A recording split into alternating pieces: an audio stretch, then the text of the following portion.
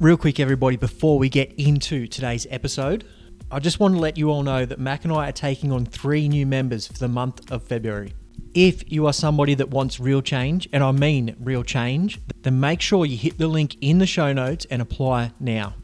This isn't for everybody. This is a fully immersive experience. Before you even sign up, we sit down with you and go over your goals. And then we put in a plan to make sure you achieve them. Once you sign up, you get all the workouts you need, all the nutrition guidance, and we make sure you have everything in place to hit your daily habits to achieving those goals. So if you want to stop messing around and actually achieve your goals this year, make sure you hit the link in the show notes and apply now. What is up, everybody? Welcome back to the In Situ Health and Fitness podcast. On the Friday show, we wrap the week up with interesting facts, teachable moments, and listener questions. We do all this in the hopes that some of this information hits you in the brain just right so that you go off and use it and live a long and healthy life. So last week I teased a study about aesthetic looks or how to get the best look. And the question was, what gets your body the best body composition? So looking at the best. So low body fat and high muscle. And the options were cardio or endurance training only, a mix of cardio and resistance, or just resistance. Wow, did we only talk about that last week? Feels like it was a very long time ago. Do you remember what I voted for? Just resistance? No. Cardio and resistance. I don't know now. You did say resistance training because it does make sense. So if you're looking like bodybuilding is the sport of trying to make your body look the best possible way, it gets judged on how it looks, and then you win on how good you're looking to a certain extent. That's true, but obviously I feel like you're going to tell me that I'm wrong. No, so resistance training is right, because I wanted to bring this study up because there's in the fitness influencer world, or the world I sort of dabble in, I guess you'd say, there's a whole thing about debunking the myth that cardio is bad for your muscle gains. So this study it was a meta study of, I think, about 120 different studies, and it come up with resistance training only is the best way to build muscle and lose body fat or get the best looking body possible. And yes, it is. And then I'm not saying cardio is bad, but in the bodybuilding industry forever, since the Arnie days, it's like don't do cardio because it ruins your gains. Mm-hmm. And like I said, there's a big thing going around now by a lot of big influencers that know what they're talking about, saying cardio doesn't ruin your gains to a certain extent. It can actually help you build more muscle to a certain extent. But it's just funny, like this time of the year, everybody just goes for cardio only. Yeah, right. And I think people get a bit mixed up about what is cardio and what is resistance, because you got F45, CrossFit, all the boot camp styled, and although they got weights and you're lifting weights and moving weights around and doing pull-ups and gymnastics and all that sort of stuff, it is still cardio because you're doing it at high intensity. Yeah. And it's different for everybody, but say once you get over 30 reps continuously, your body changes over its energy systems and it's technically considered cardio. And again, that's going to be different for everybody. But yeah, if you're doing, it could be 20 reps for some people. So as soon as you sort of get your heart rate up and your heart rate's pumping, your body switches the energy systems and you're pretty much doing cardio instead of anaerobic for muscle building. So your heart rate up to the extent where it's like hard to catch your breath, because your heart rate definitely still gets up when you do resistance training. Yeah, definitely. And I was actually having this conversation with a client the other day. She's just started. She's just about to finish her first phase, which is very basic. And she's even saying, "So can I do more reps yet?" Oh, really? Yeah, and I'm like, just wait, it's coming. So you slowly build up, and this is what I'm saying. So if she was to go straight to the last phase, which is quite high intensity, so you do supersets of legs, that would be considered cardio for her. But because we're going to build it up over a couple of months, by the time she gets to these supersets, and one superset in her program at the end is, let's say, back squats and then lunges. So you do a set of heavy back squats for 12 reps into 20 walking lunges with dumbbells.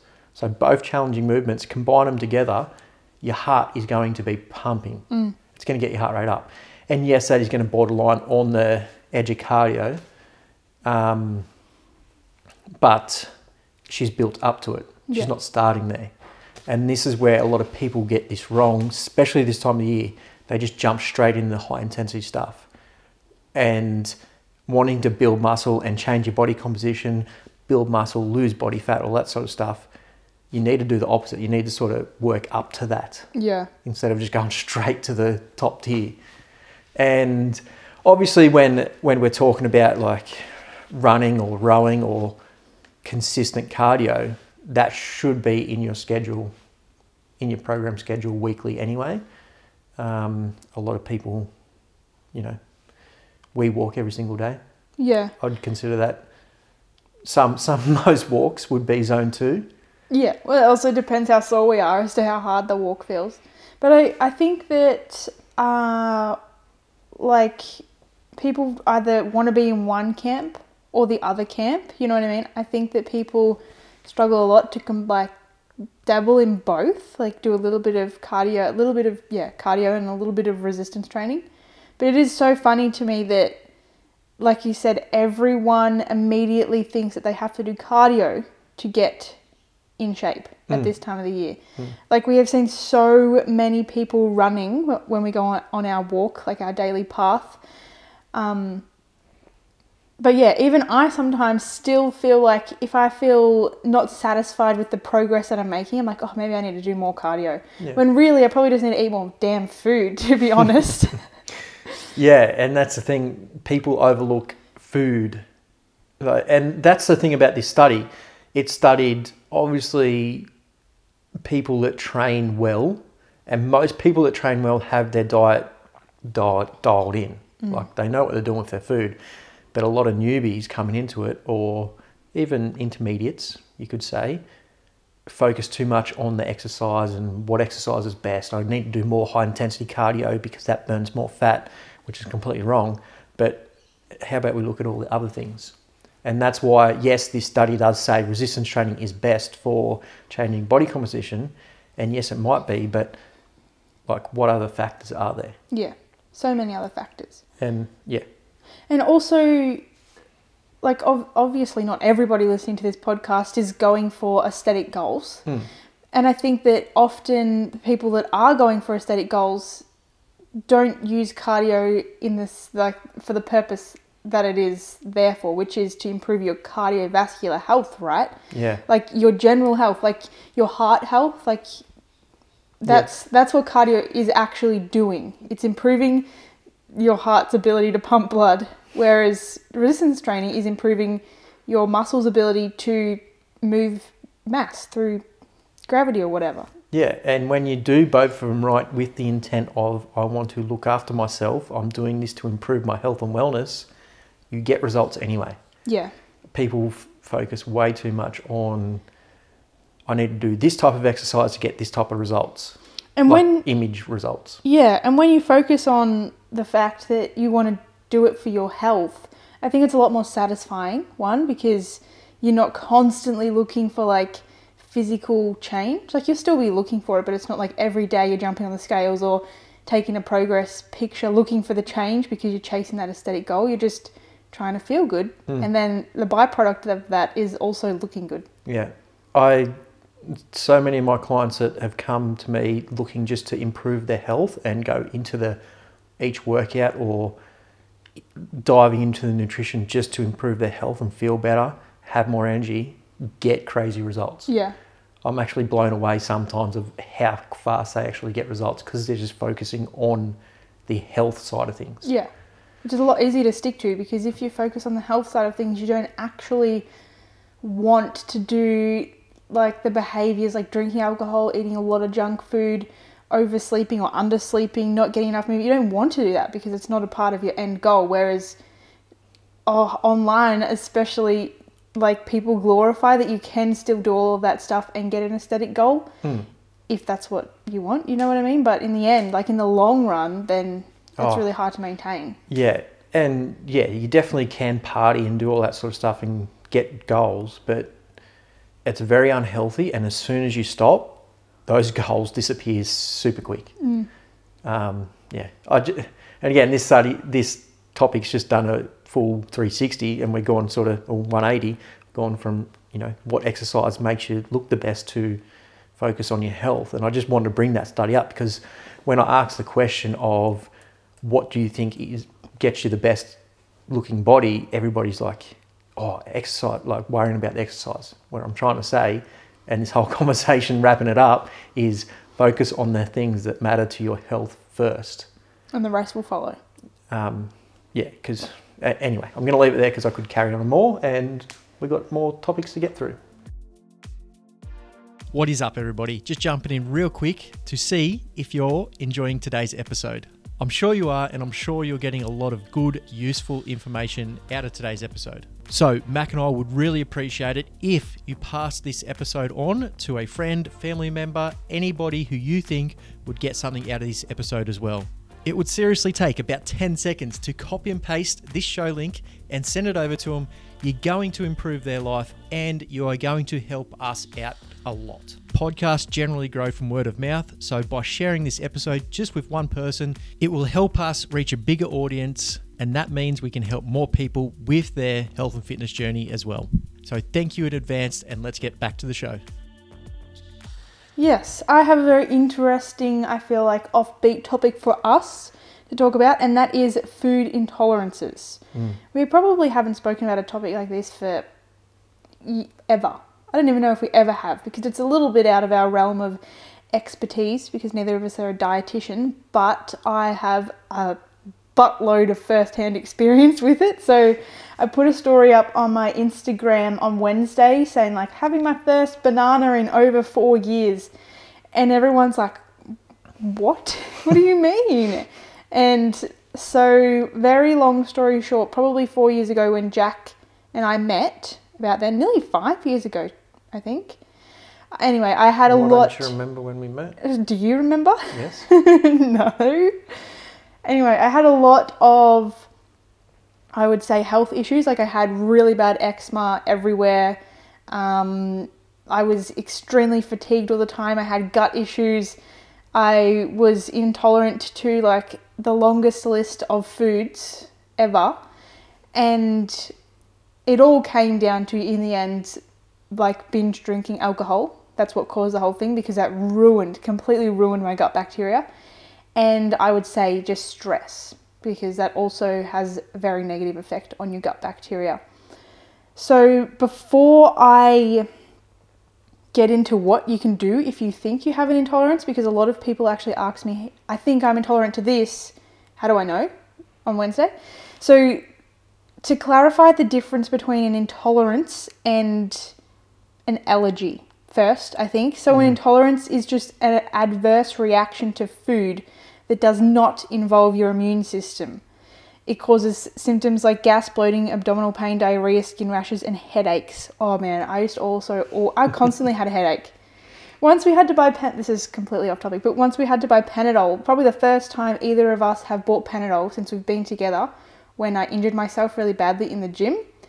And it was such like a wow, I've come really far moment for me, because I would buy Panadol like it was a part of my regular weekly shopping list. I would buy it like I would buy chocolate or bananas or whatever it was, because I would go through so much Panadol because I always had a headache because I was eating all these foods and drinking so much alcohol. And it just was. I forget how much I've changed sometimes. Anyway, a food allergy, on the other hand, is an adverse reaction to the food that does involve the immune system.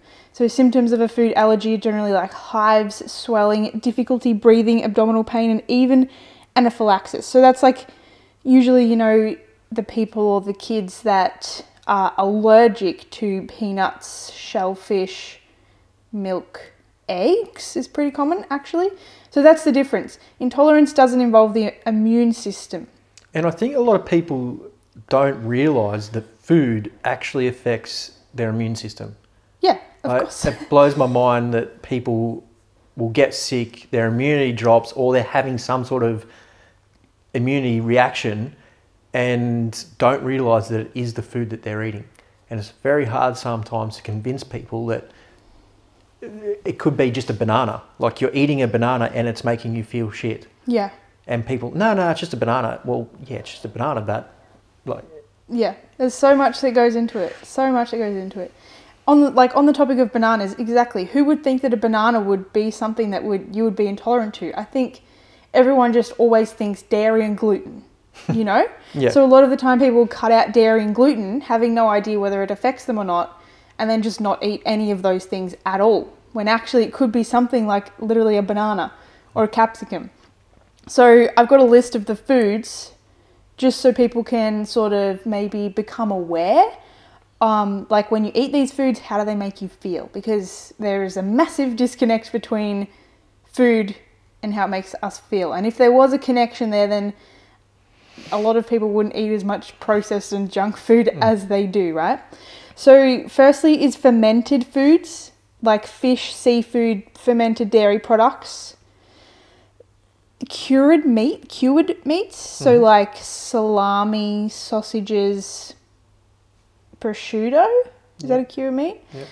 Alcohol, in particular red wine, beer and champagne, tomatoes, eggplant, spinach, avocados.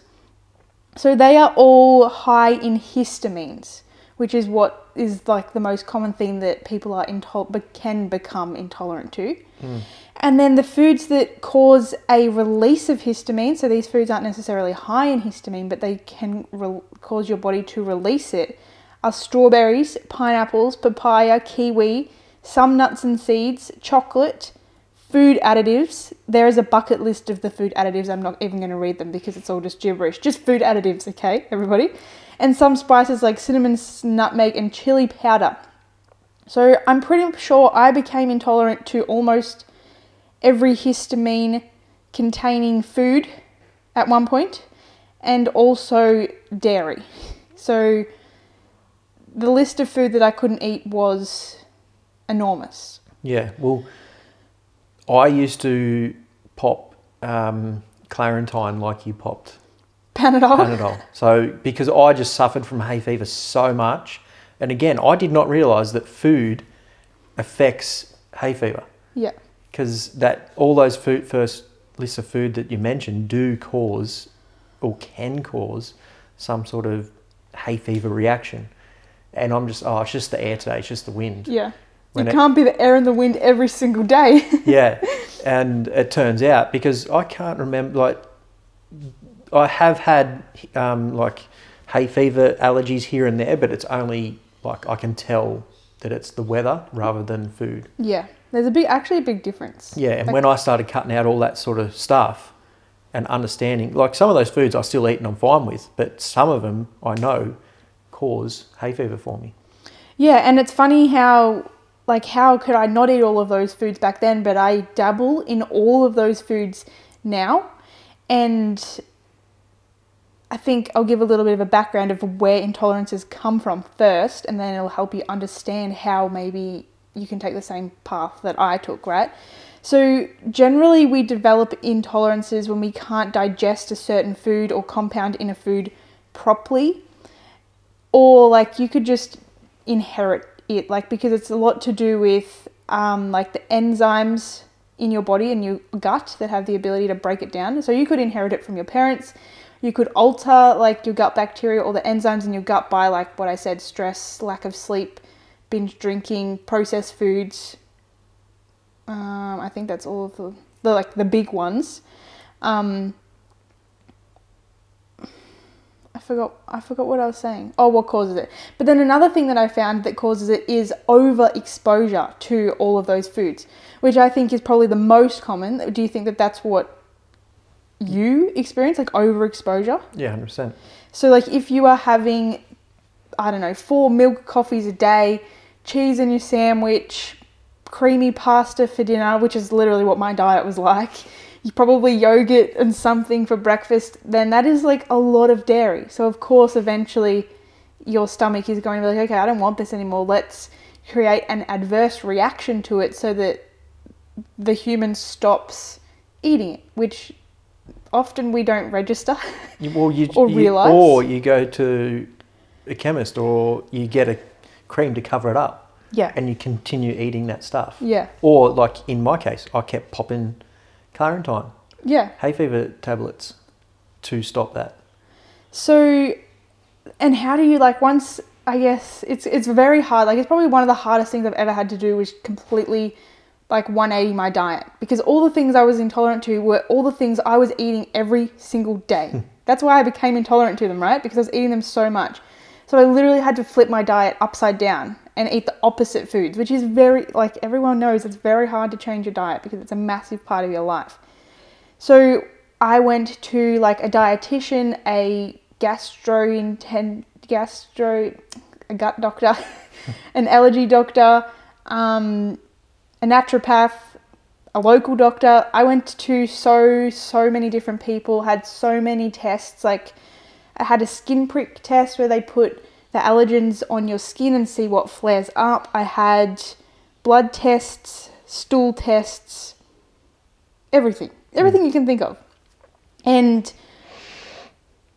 like, because it wasn't a severe, I guess, one, I had to have the food in my system for it to show up in most of the tests. And because I was trying to eliminate it so I didn't get a rash or my tongue didn't swell up or I didn't feel sick or need to go to the toilet, every time I went for the test, they couldn't find specific things that I was intolerant to.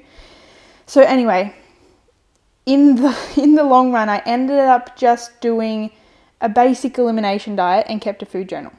And they are definitely the two things that helped me solve all of my problems. So a food journal, I literally just wrote down everything that I ate, the time that I ate, how I was feeling, like was I stressed, did I have to rush it, was I at work, and how I felt after I ate. Like, did it make me bloated, did it give me gas, did I get a headache, did I get a rash 2 days later, like everything I could possibly write down. And I carried this food journal with me everywhere and wrote everything down. And then eventually, much to my disgust, I just found the foods that were messing me up from the inside out, and then I would pick one and eliminate that for a week. And if my symptoms went away, I would leave it out and then eliminate another one.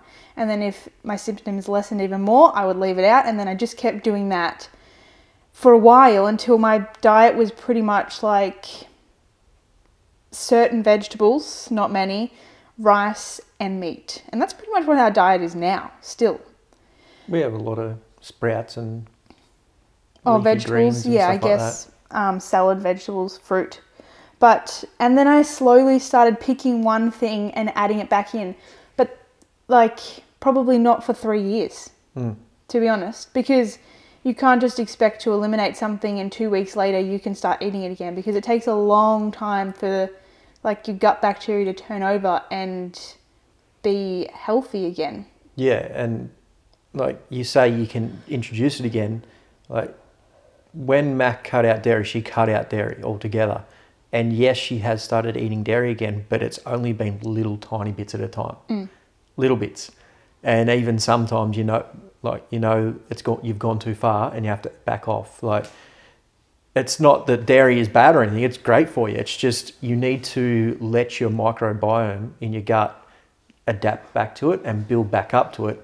And it's not going to be able to do that if you're like, oh, sweet, I'm introducing dairy again. I'm going to have a milkshake, cheese sandwich, this, that, like creamy pasta, all that sort of stuff. Like, just a little bit of a time.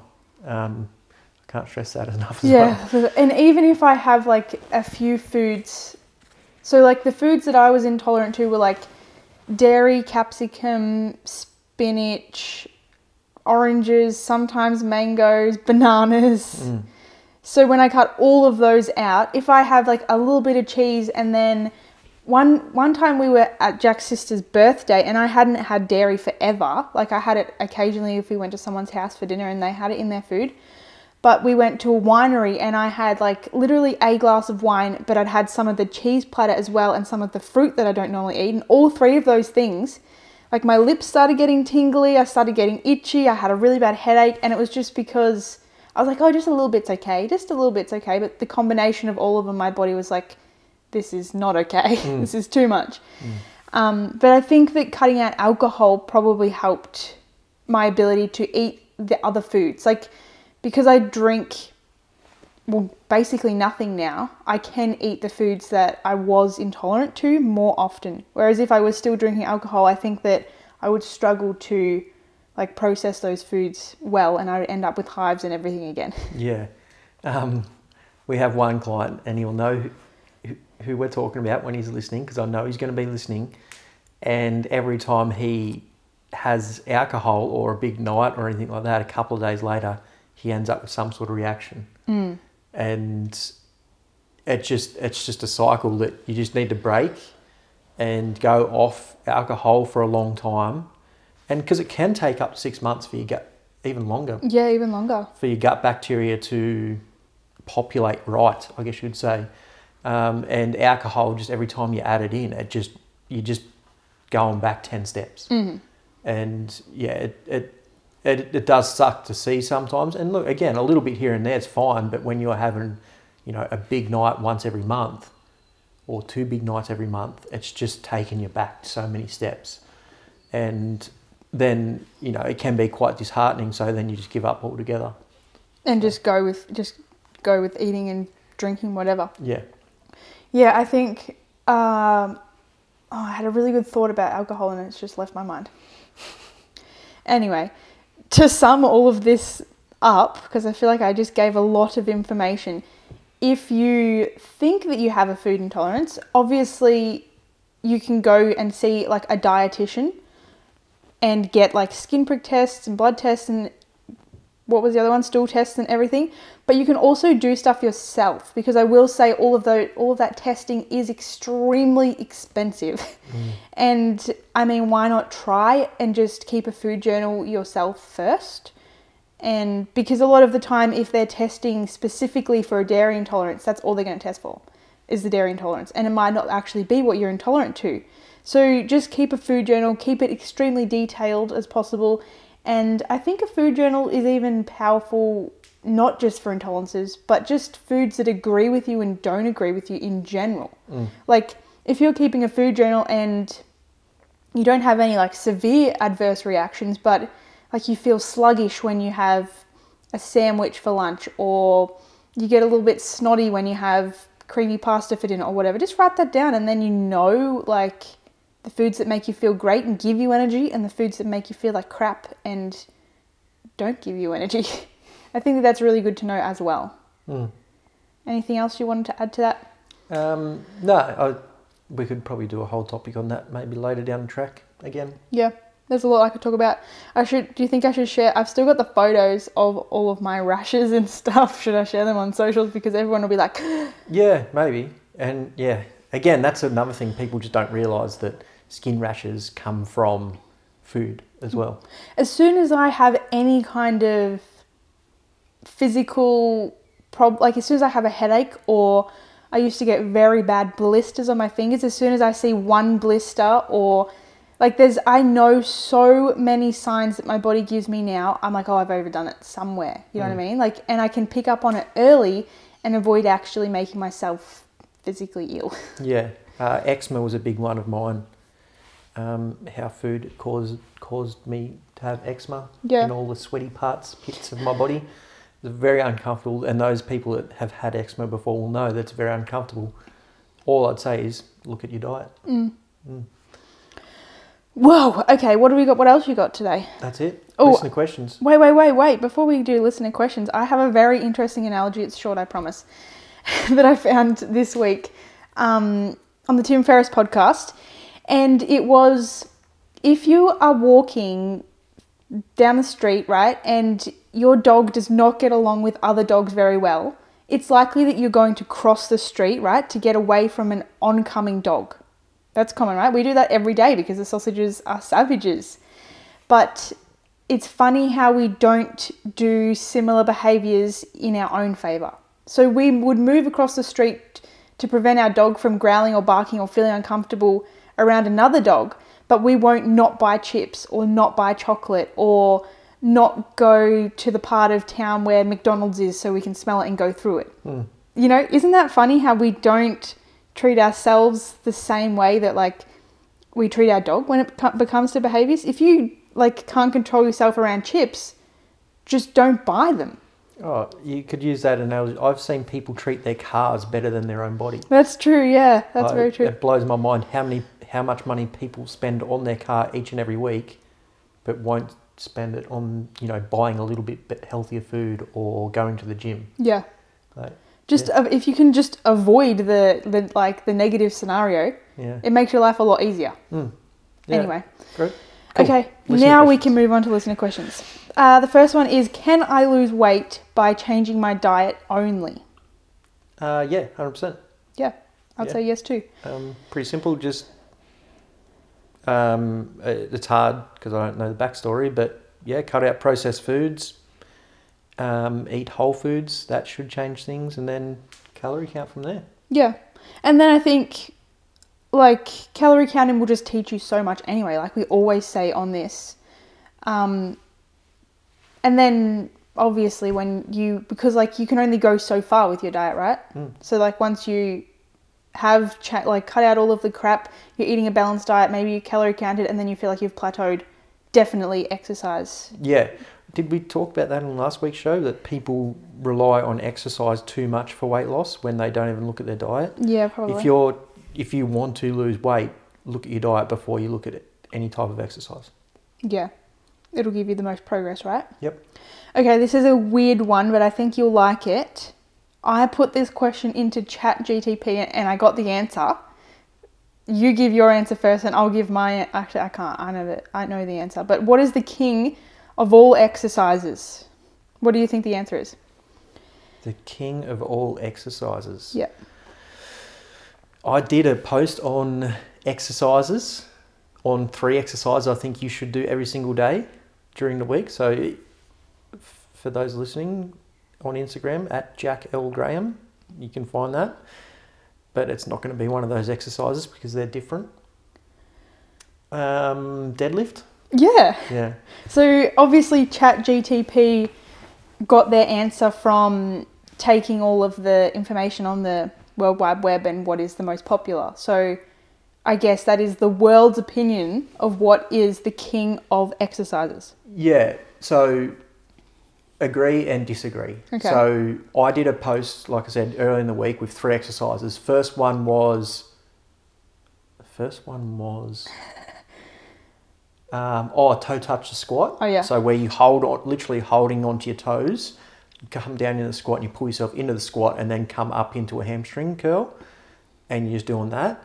The second was a windmill, which is, you have to see it to explain it, and the second was a reverse. Third was a bridge. So all those movements move your body in ways that you don't normally move your body. So a deadlift is good. It's great. It's going to work every single muscle in your body. It attacks your nervous system, which is good for overloading and building strength. Like I said, it'll get every single muscle in your body, but it is moving in a plane that you move in every day. So a deadlift is literally just picking something up in a controlled form, and you can load it up to a certain weight that challenges your body. But you're constantly bending down in that way basically every time you pick something up. So the other 3 that I mentioned in this social post are 3 directions that you don't normally move in, which is really good to do and healthy for your body. Because like I've spoken about in previous podcasts, when you do the same motion, like running, if you're running every single day and all you do is run, you'll get really good at running but weak with everything else because you're not moving in different planes of motion. So yes, it's a great exercise, but with a little asterisk. I think, yeah. And I think like maybe it is the king of all exercises, but in what context, I guess? Like why? Like who for? But I don't think I would rate it. Like I get that it's a compound exercise, so it uses multiple muscles, right? Multiple joints. Yeah. But I don't avoid them, but I don't love doing deadlifts, especially when I've been sitting down all day, because it just... But that's exactly. Yeah. Because I'm in that shape, Yep. you know what I mean? And it just feels like I've been in that shape relaxed all day, and then to go into the gym and do a deadlift... And load it up. is kind of... Yeah. I'm even semi-experienced lifter, and I still sometimes just lose the connection and like tweak my back or whatever. So circumstantial. Exactly. Cool. That's it. Mm-hmm. Oh, that's it for questions. Yep. Oh, awesome. Thanks again, everybody. If you do have any questions, as always, you can hit us up on social media. Mac and I are always putting up question boxes most of the times. So you can put in your questions there and we answer them on the show. Or you can just direct message us on social media as well. You'll find me at jack.lgraham and at mac_in-situ. Hit us up there with your questions. As always, if you got something out of this episode, which I'm sure everybody did, I feel like I rambled on at the start, but Mac brought it home with the food allergies, which was a good save. Obviously, everybody's going to affected by food allergies, so please share this episode with one other person. Intolerances, my bad. Share it with one other person. Could be a friend, family member, brother, sister, cousin, next door neighbour, anybody. Share this episode with one person because it does help us out a lot. We've got some pretty big things coming up, which I think we can talk about next week. Fingers crossed. And we'll fill you all in then, and we'll talk to you in the next episode. Bye.